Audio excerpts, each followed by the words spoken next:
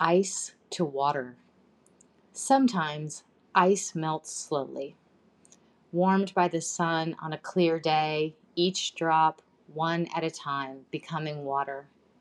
Drip, drip, drip, dropping into the ground, sliding off the rock, rejoining the lake.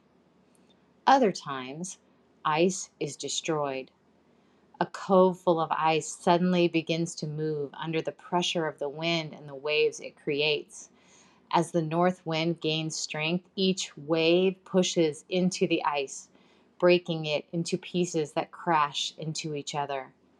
So quickly the ice disappears, with only the stubborn edges holding out a little longer.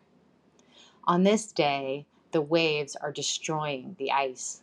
The entire cove goes from ice covered to nearly ice free in less than 30 minutes, even though it's still below freezing. I notice how beautiful waterfalls are created each time the water runs over the edge of the remaining ice and then recedes.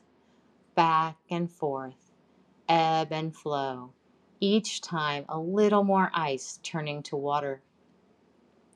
The waves create a soundtrack like clinking glass as the ice is pushed and pulled and the pieces crash together.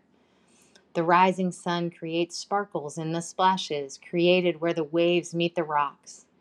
It's stunning in its beauty and its brevity.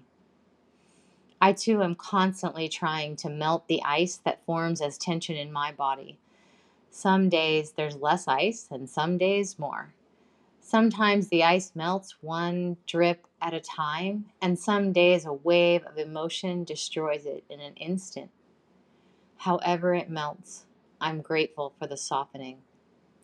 Last week, I listened to an episode of the 10% Happier podcast where Dan Harris interviewed the amazing singer, songwriter, actress, polymath, Sarah Bareilles, about how she has dealt with anxiety throughout her life.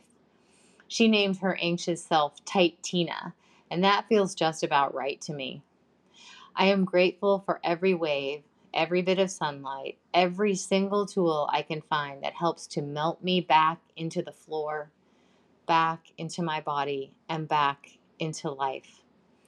Ice to water. How do you melt the tight places in your life?